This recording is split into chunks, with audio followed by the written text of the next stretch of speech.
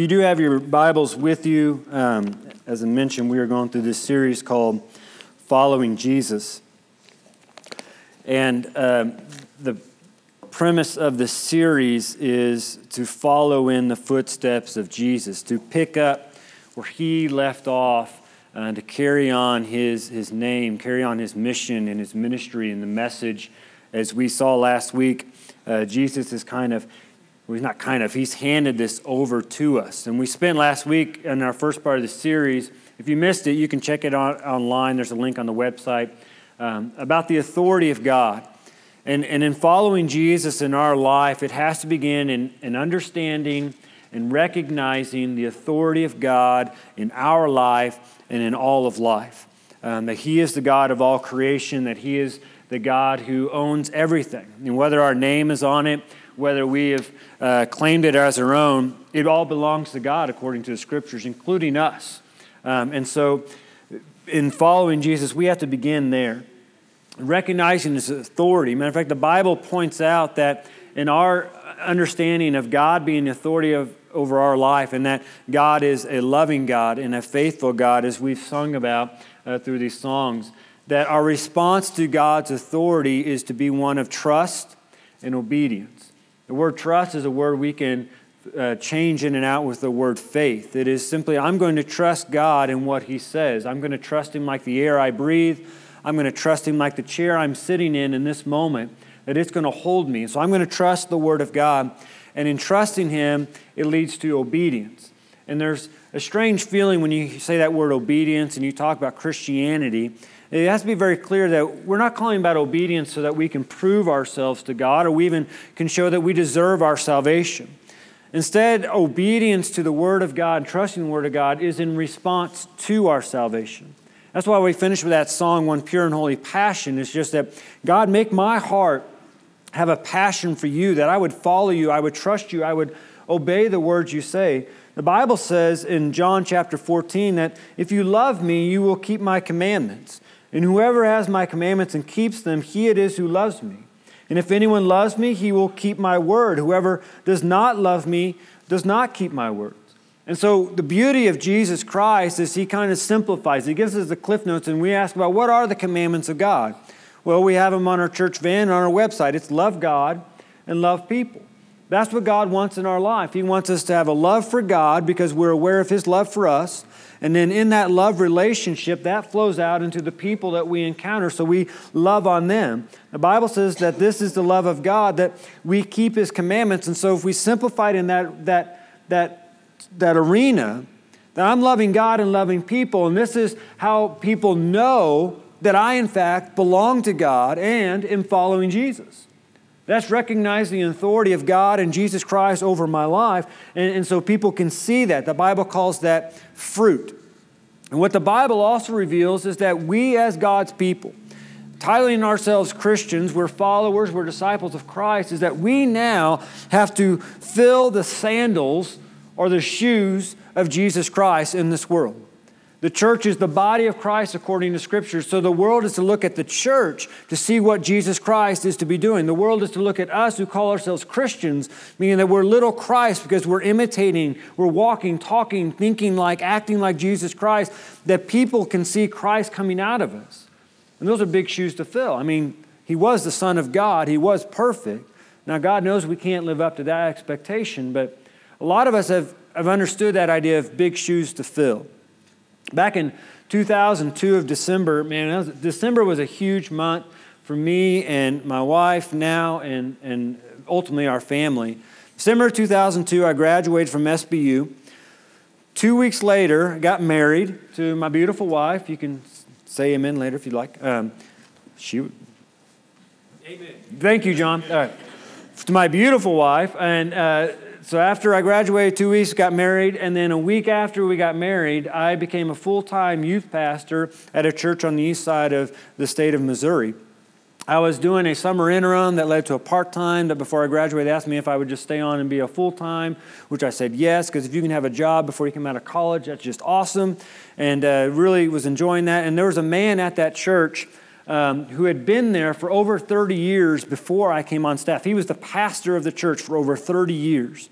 And in the course of that time, he saw this church, which was at one time in a downtown area of that town, move to the north side and bought a spot of land, and that came under a lot of scrutiny because it was a Southern Baptist, First Baptist church. It had its roots in the town, and people say, well, that's where my mama, my grandma, my great-great-great-great-great-grandma, that's where they went to church. That's where they were baptized. And so he went through a lot of scrutiny. And so his 30 years wasn't always easy. But he saw that church, and when I came on board as the part-time, that church was running anywhere from about 100 to 200. In the course of over time, we saw that churches begin to grow. We're a town of 8,000 people. We were probably impacting 15 to 20% of the town through the different ministries we had going on. And even people were driving from 30 miles away coming to hear the Word of God and be involved in the ministries of that church. Well, years passed on, and I heard of his retirement, which I thought was due when I was there because, as a young guy, I was in my 20s. I thought, man, that guy's old. But I respected him. I appreciate him. I still do to this day. But I heard of his retirement about 10 years ago, and that was after 40-plus years ministering, pastoring at one church. 40-plus years. Just pastoring at this one church, and I heard of his retirement. I thought, wow, good for him. Great. That's awesome because he was definitely deserving of it. He was just a man of God. But then that second thought came into my mind, which some of y'all experienced a couple years ago, is when a pastor leaves. Who's going to fill the shoes? Who's going to step up and take that individual's place? Who's going to rally around the church and lead the church? Because when pastors leave, whether that's retirement or some other issue, one thing that happens with God's people, and it's biblical, though it's not godly, is that God's people, when they go without a leader or that influential individual, what they want to do is they want to shrink back into what they know is safe, what they're familiar with. It's called self-preservation, and I call it the Israelitis. You can find it in Exodus. God brings them out of slavery, and what do they want to do? This is too hard. Let's go back. Let's go back to Egypt. And so we have that same thing inside of us, is that when God is leading us, whether through a pastor or someone else in our life, when that individual leaves, whether they pass on, whether they move on to the next life, whether they just move to another ministry, we have the temptation that we want to shrink back. And I think that's what the disciples did. Jesus was coming and going after his resurrection. If you turn to the Gospel of John at the very end, you don't have to turn there because we're not actually going to look at that passage. But Gospel of John, Jesus finds the disciples fishing. Does anybody know where he found the majority of his disciples? Or at least 4 of them. Fishing. And so they went back to what they knew was familiar, and then Jesus comes in to restore them and redeem them and prepare them for the next step that they have to pick up his mantle. I wish I could say that church that had the pastor for 40-some years just picked up when that pastor left. But the reality is after he retired, and I don't think it's any fault of his, but after he retired, he did what we all want to do. We want to go back to self-preservation. And so that church has gone through 4 pastors in the last 10 years. And they just come in and they come out. And that's with the pastor transition, pastor search committee, pastor applications, going through them, all that stuff. So you all who went through that, you know how long that can take. 4 pastors in 10 years. And so they have not picked up where this man of God had led them to be and the impact they were having in the community. Matter of fact, that church has gone through numerous splits at this point in time. And this is the danger. Because that's just a pastor. He was a man of God, but he was still a sinner. But this is the danger of us as God's people who represent God on this earth and not picking up the mantle of Jesus Christ. As things will begin to fall apart. And I think this happened in the 70s and 80s in church life. There was a time where you could build a church and people would come. It was the Field of Dreams moment, right? That's not the way it is now. We've gotten so unaccustomed to sharing our faith and inviting people to come and hear about Jesus or telling them about Jesus in the places we meet them that now we seem like we don't even know how to do it. Well, it begins by understanding that God's authority reigns over our life and actually everybody's life. At some point in time, every individual we know is going to bow before the Lord and confess Him as Lord. That's going to happen to every individual. And what we have been commissioned with, or in fact commanded with, is to take the message, the ministry, and the words of Jesus Christ into the world so that they can be on the right side of eternity. If you have your Bibles, we're looking at 3 different commissions found in the Gospel of Matthew, the Gospel of Luke, and the book of Acts. We're going to read all 3, and then we're going to use all 3 and hone in on some certain aspects of them. So beginning in the Gospel of Matthew chapter 28, we'll begin in verse 18. And Jesus came and said to them, "All authority in heaven and on earth has been given to me. Go therefore and make disciples of all nations, baptizing them in the name of the Father and of the Son and of the Holy Spirit, and teaching them to observe all that I have commanded you. And behold, I am with you always to the end of the age." Now jump with me to the Gospel of Luke, chapter 24, and we're going to begin in verse 44. Then he, being Jesus, said to them, "These are my words which I spoke to you while I was still with you, that everything written about me in the law of Moses and the prophets and the Psalms must be fulfilled." And then he opened their minds to understand the Scriptures. And he said to them, Thus it is written, that the Christ should suffer and on the 3rd day rise from the dead, and that repentance and forgiveness of sins should be proclaimed in his name to all nations, beginning from Jerusalem. You are witnesses of these things, and behold, I am sending the promise of my Father upon you. But stay in the city until you are clothed with power from on high." And then jump with me to the book of Acts, chapter 1. Some of y'all may have this passage memorized in verse 8. "But you will receive power," chapter 1, verse 8, "But you will receive power when the Holy Spirit has come upon you, and you will be my witnesses in Jerusalem and in Judea and Samaria and to the end of the earth." Let's pray together. Father, I thank you for your word. I thank you for this task you've given us. I thank you for the task you've given me. Father, I'm unworthy to be your representative, to be your minister, but Lord, because of your grace and your mercy, I thank you for this ministry, and I ask that my words be pleasing to you. I ask that our ears as a whole be open this morning to hear you speaking to our hearts, that our hearts will be softened and be ready to respond to you. And I thank you for what you have set aside for us in this time as we open your word, and that your Spirit would guide and lead us and take us to the place where we need to be in our relationship with you. Continue to sanctify us, continue to transform us, as we know that is your goal in our life. Thank you, Lord, for commissioning us, commanding us to do what needs to be done, and just speak to us now so we can know how we can do that to bring you glory. And we pray this all in the name of Jesus. Amen. Excuse me. If you want to make your way back to Matthew chapter 28, some of y'all may be familiar with these passages. Matthew chapter 28 is what is known as the Great Commission. By the way, just for your own information, Jesus never titled it that. He did not tell his disciples, "Hey, I'm going to give you a great commission now, guys." Matter of fact, if you look at the language beginning in verse 19, when Jesus is directing his attention to the disciples, it is more than just a commission, but it would be a great command. And there are 2 words I really want us to hone in on this morning, and that is the very first 2 words of verse 19, where it says, "Go, therefore," and you may have it in your own translation that says, "Therefore, go." The significance of the order isn't necessarily as important as what is implying. The therefore in verse 19 of Matthew chapter 28 is Jesus looking at his disciples, those who have been closest to him, and he says, "Look, guys, I have authority."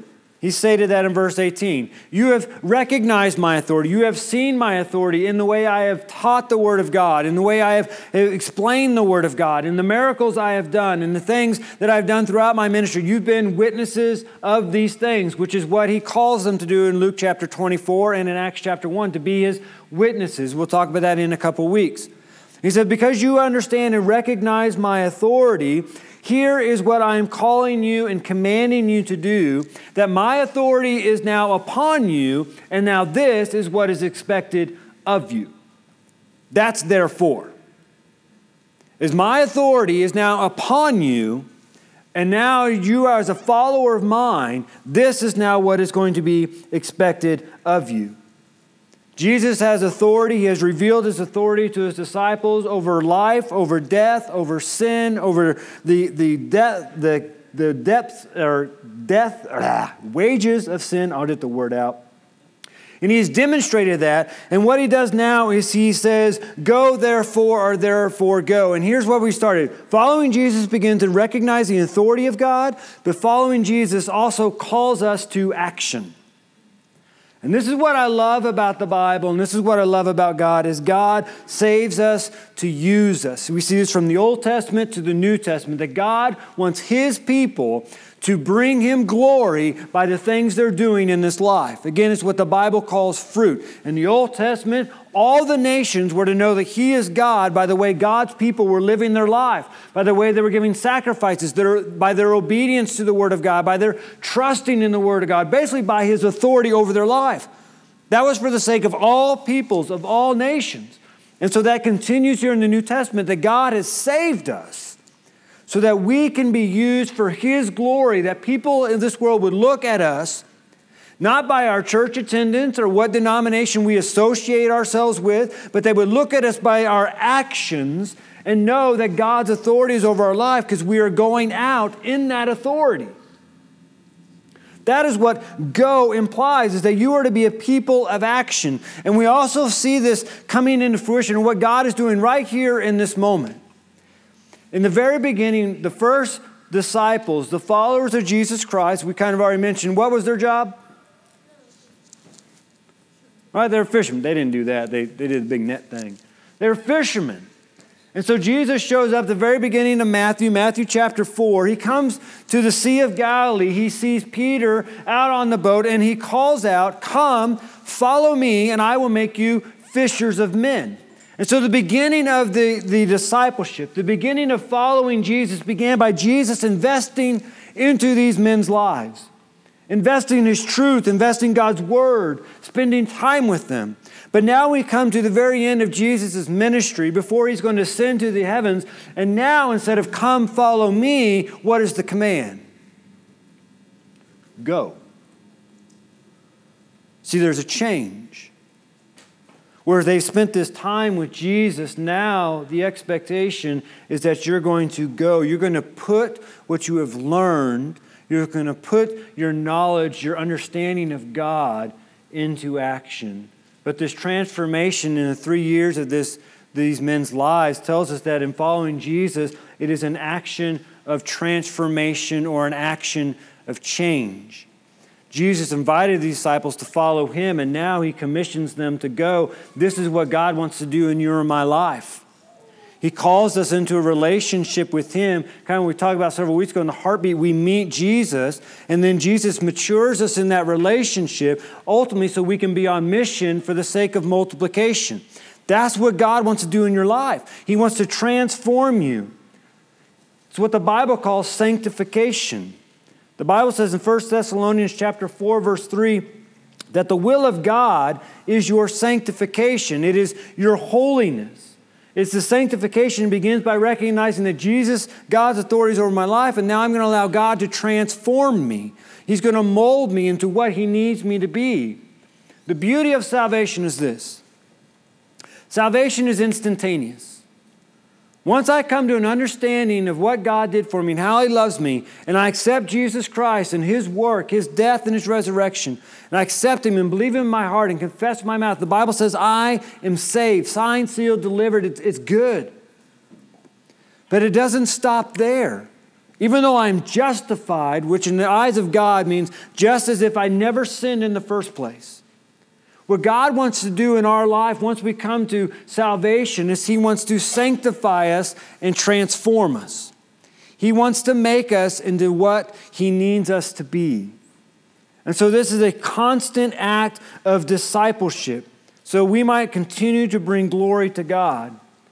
We see that sanctification is the heart of God. It's what he's been doing since the beginning. Adam was sanctified, meaning he was set apart for a specific purpose, a holy purpose or a holy service. He was set apart to work and guard the garden.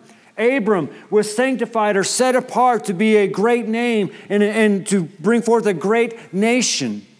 We see the nation of Israel was set apart in the Old Testament so that they might bring glory to God by their obedience and trusting in Him. So all people would know by their sanctification, by God setting them apart, that He is the one true God.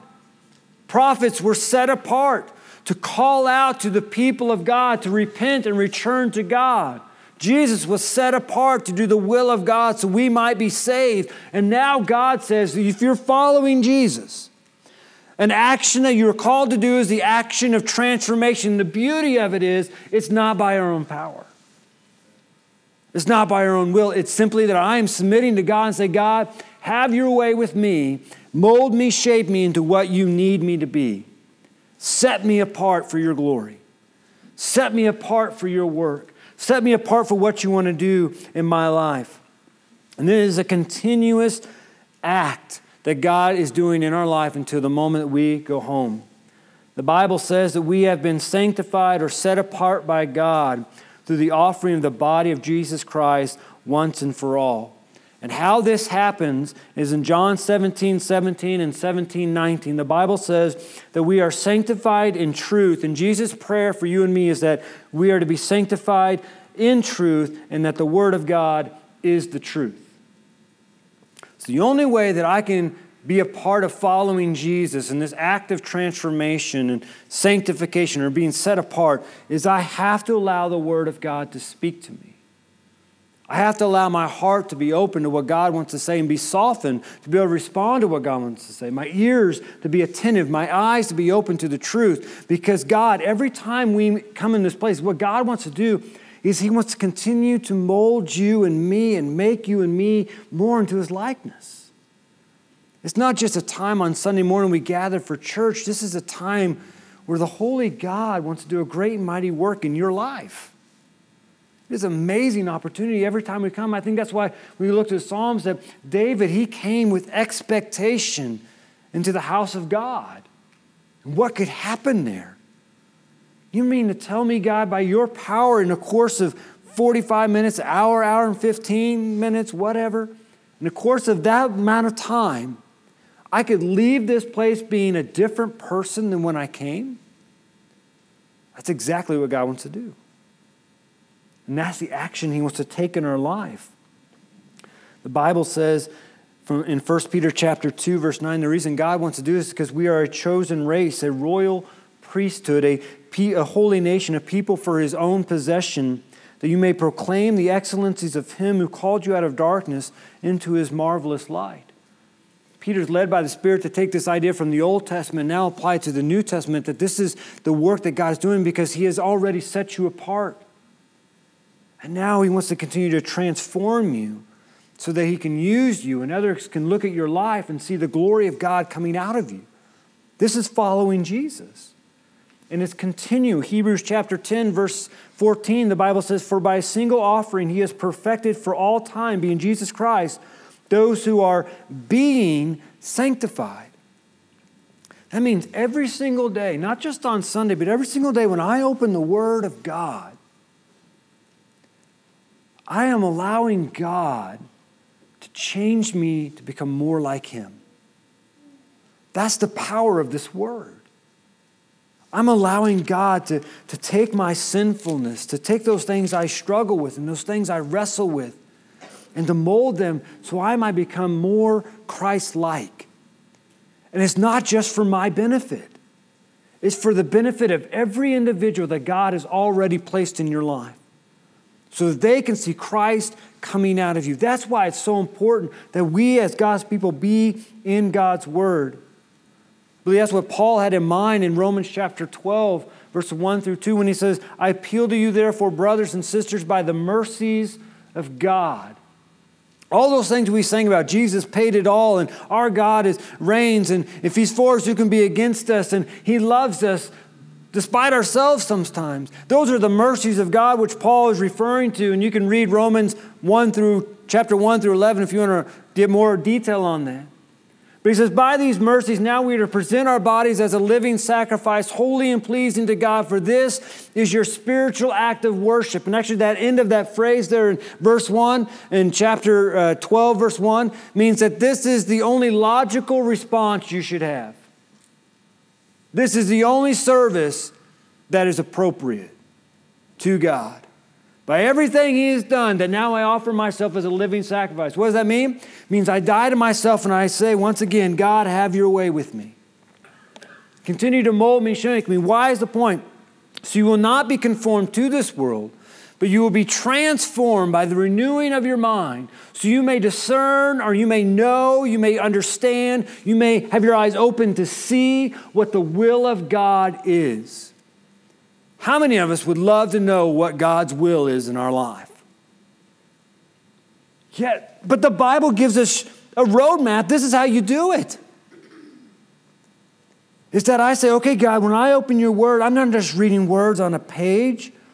I'm hearing the voice of God wanting to transform me more into your likeness.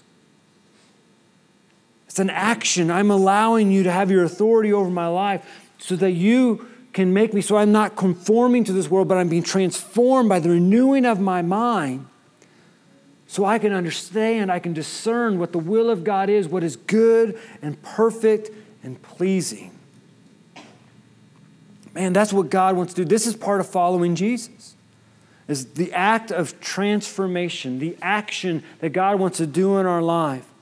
And it's about being in God's Word. Several places God instructs us to continue to be in His Word. Hebrews chapter 1, verse 2, or chapter 2, verse 1 says, therefore we must pay closer attention to what we have heard, lest we drift away. Hebrews chapter 6, verse 1, the Bible says, therefore let us leave the elementary doctrine of Christ and go on to maturity. See, God wants to continue to work so we continue to grow up. Philippians chapter 2, verse 12 says, work out your own salvation with fear and trembling. Philippians chapter 2, verse 27 tells us why we need to do that, so that the manner of your life would be worthy of the gospel of Christ. So that people would say, that is a Christian. Unfortunately, and you all know it, we've allowed Hollywood and TV to define what Christianity is. It's a punchline.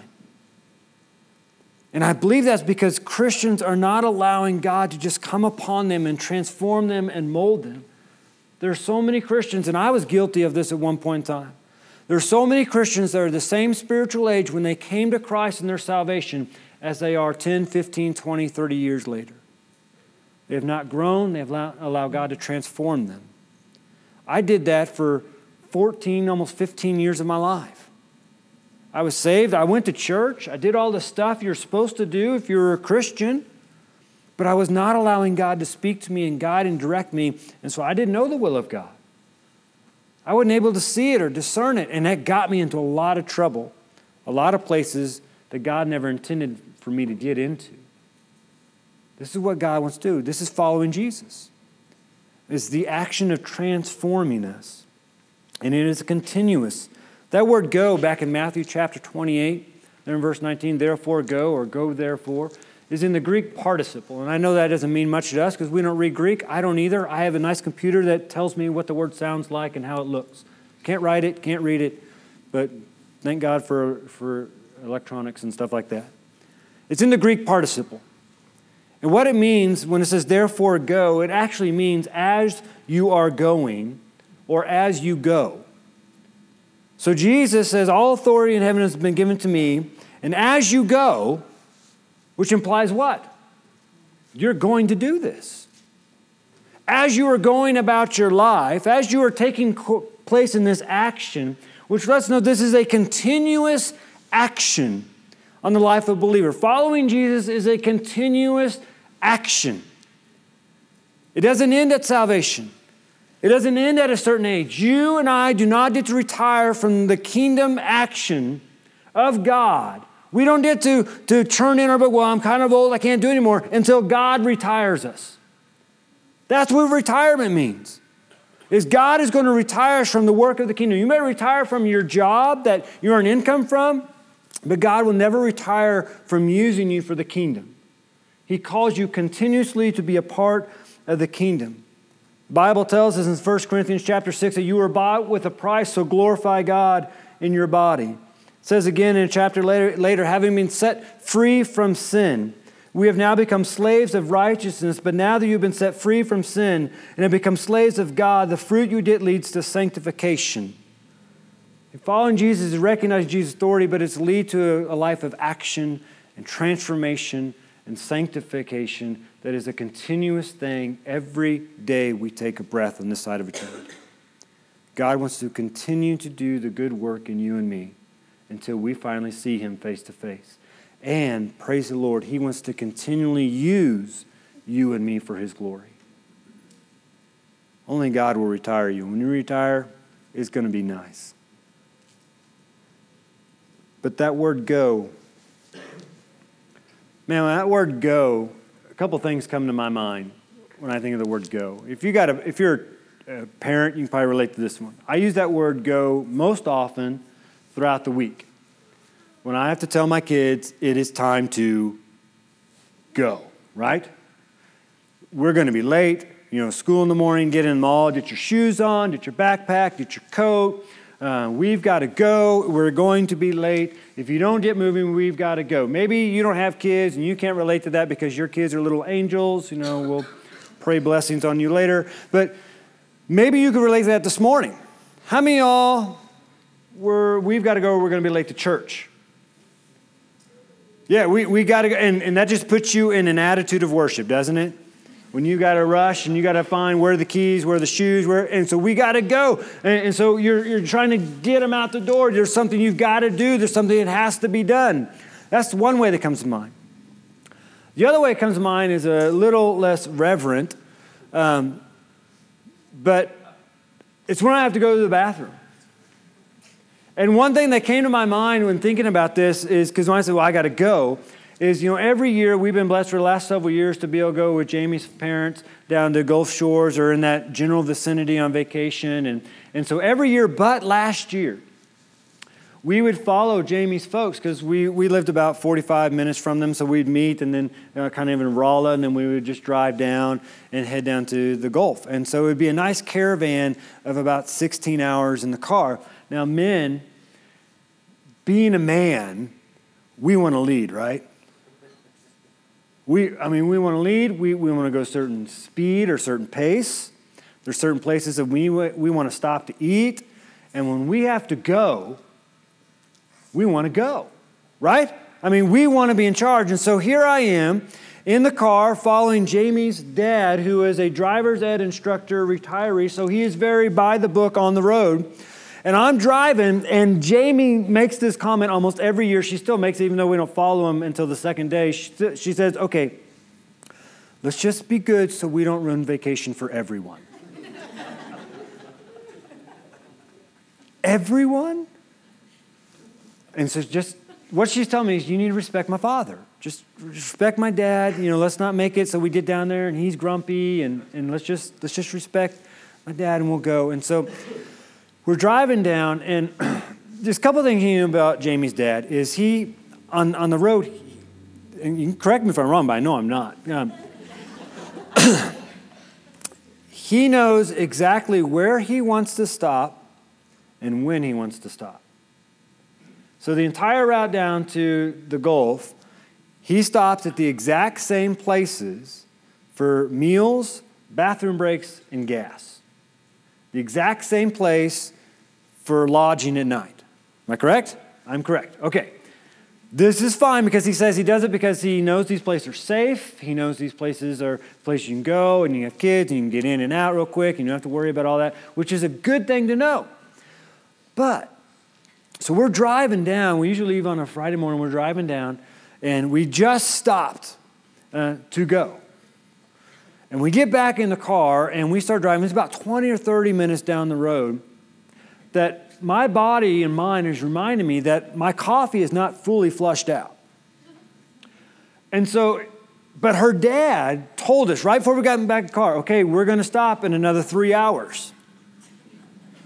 And so I'm thinking in my head, I'm having this battle. I have to go.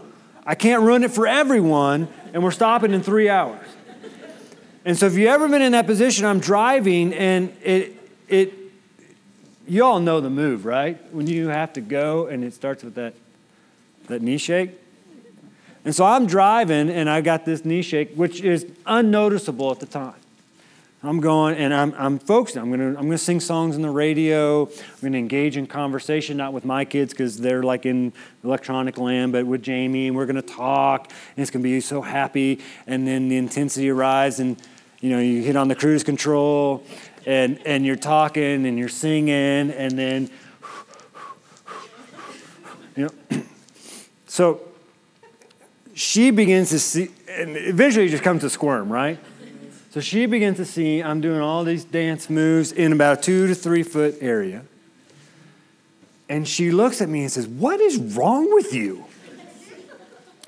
Now at this point in time, I have been fighting this for a good hour. And so I wish I acted like Jesus that morning, but it was more like Chris Farley, Saturday Night Live. I was like, "Get off me, man, I gotta go."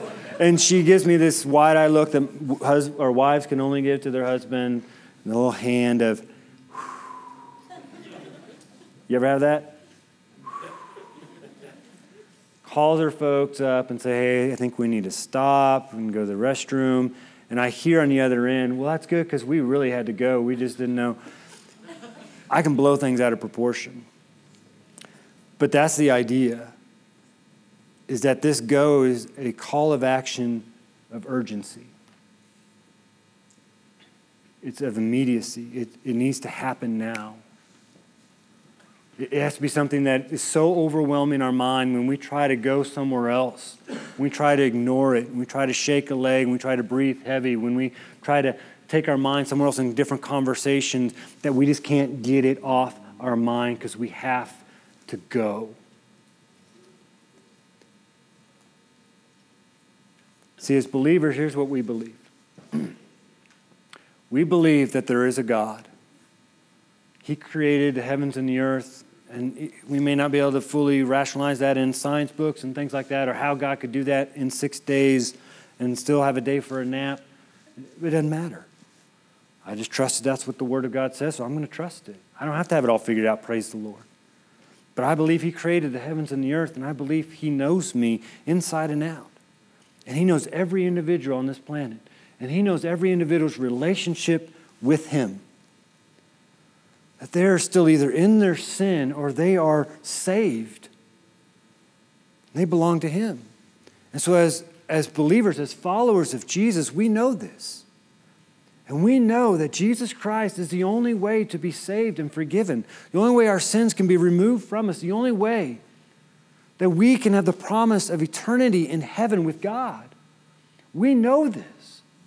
We know that if someone does not have Jesus Christ in life, they're lost. They're heading for hell. We know this. And we also know that as Jesus prepared His disciples, as He was getting ready to go, He says, "I'm going to go and I'm going to prepare a place for you because I'm going to come back and I'm going to take you to where I am going." And we know this. We know one day, and the Bible's very clear that we don't get to know which day.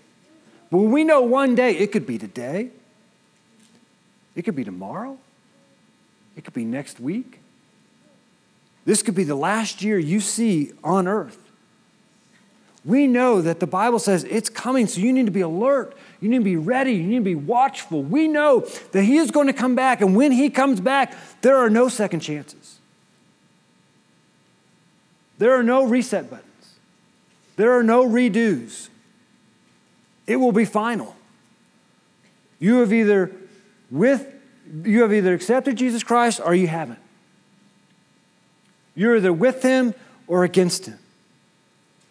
And when that moment comes, when Jesus Christ comes on this earth to take those who belong to Him,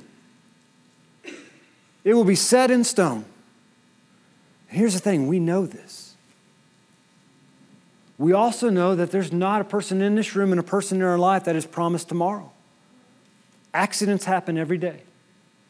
People pass away by unforeseen circumstances all the time. And we know every individual that we lock eyes with every single day, this could be the last time we have a conversation with them. We know this. And we know that if they don't know Jesus Christ, they're going to hell. We know this. This is the urgency of go. Because we know the truth, and the truth that will set them free from their sin, from their slavery, from the wages or debt of sin that they have in their life. We know how they can be forgiven. We know the only way back to God. We know it, and that's why we go. So the Bible says that we are now ambassadors for Christ. We represent him with the gospel of Jesus Christ. And what do we need to know about following Jesus and going in this action? Turn with me back to Luke real quick. Luke chapter 24. Verse 46. It doesn't have to be complicated. It is written that the Christ should suffer on the third day rise from the dead. So when it says that the Christ should suffer, how did Jesus Christ suffer? How did he suffer? On the cross. Why did he suffer on the cross? For our sins. And it killed him, right? We know this. And then it says he should suffer, so we know that it's on the cross for our sins, and he died, and on the third day he rose from the dead. We know that story. We know the story of the rock and the angels and the disciples. We know that. We know he had to rise from the dead, from the grave to show that we can have victory over sin, which is killing us. We know that. And that repentance and forgiveness of sin should be proclaimed in his name to all nations, beginning from Jerusalem, and you are witnesses of these things. We know this. We know that I have to first come to a place where I admit that I'm a sinner before God. We know that when I believe that God loves me, that Jesus suffered for me, they placed him in a tomb, but he rose on the third day, and I believe that in my heart and confess with my mouth. We know that that means I'm going to be saved. And we know by that confession that I'm now a child of God. And what God does now is he calls me to witness to that. We know this. So you don't have to have a plaque on your wall or even years and years of Bible study under your belt. We know the truth that will set men free. That's why we go. I don't know where you are this morning, but if you've yet to accept Jesus Christ as your Lord and Savior, the Bible is clear in the most loving way possible that God wants you to know you are separated from a God who loves you. That's why we as a Harvest Hill Church, that's why we go. That's why I preach the gospel. Because there's no other message that needs to be heard besides that God loves you. He sent his only Son to die for your sins, die for my sins. They placed him in that tomb, but on the third day he rose from the grave to give us victory over sin and death. And the Bible says when I believe, okay, I believe God, I believe you love me that much. I believe Jesus did that. I've heard this enough that I believe it's true. The Bible says when I believe it in my heart, the next step is I have to confess it. That means publicly. I have to let it be known. And so when we come to this time of invitation, that's exactly what is offered to you. To walk down this aisle and to tell someone, I want Jesus. I know I'm a sinner. I know Jesus died for my sins. I know he rose again. I want Jesus. And this is the invitation. Maybe you're here and you've accepted Jesus Christ, but you've yet to follow him in baptism. You yet to take that step of being under his authority, of trusting him and being obedient to that. Maybe that's something you need to come and let me know this morning. I need to be baptized. I believe all that. I just need to be baptized. I need to follow Jesus in that example. Maybe you're here and you're like me. And you know all this stuff. You've been to church your entire life. But you're like me, and God convicted me this week that there's been a lack of urgency on my part. There are people living all around me, and I don't know for sure if they know Jesus. And I haven't been going to them. And that's something I had to repent of this week, and I finally met my neighbor from across the street. They're moving.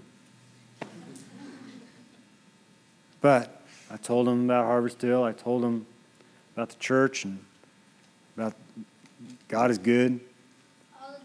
All the time. Glad we got our kids in with us today. Keep me on my toes. But I don't know where y'all this morning, but it's time to go. Almost. Maybe here and you accept Jesus Christ. I'm going to ask Charlie to come on down, and you can just come and talk with Charlie. We're going to sing a song of invitation. You're stuck with me for one more tune. It's just a cry out to God, Lord, I need you. We're weak, but we need God to just come and God to come in power. So if you need to accept Jesus Christ, I'm going to invite you to come. You can talk to Charlie. Jason, why don't you come on down too? If you just need someone to pray with you, grab one of these guys. They'll pray with you. If you want someone to come with you, grab the person next to you and say, hey, come down with me. I need to do this right now. But it's time for action. It's time to respond. Let's pray together. Father, thank you for this day. Thank you for loving us. Lord, thank you for empowering us to go in your name and bring glory to your kingdom and to be about what you were about on this earth. Thank you, Lord. We don't have to do it on our own. We can just completely rely upon you, completely trust in you. And Lord, you say, just go. Just go. Be a light. Be a salt. And so, Lord, help us as a church continue to be going into this world. And Father, I pray for the individuals here this morning that do not know you or have yet to. Let it be known that they know what you've done for them through Jesus Christ. And they need to make that a public confession of faith this morning. Father, I pray that your Spirit just come upon them so much to give them courage or just make it to a point where they can't stay where they are, but they have to go. They have to move. Let this time be pleasing to you as we respond to the word you've given us. We pray this all in the name of Jesus. Amen.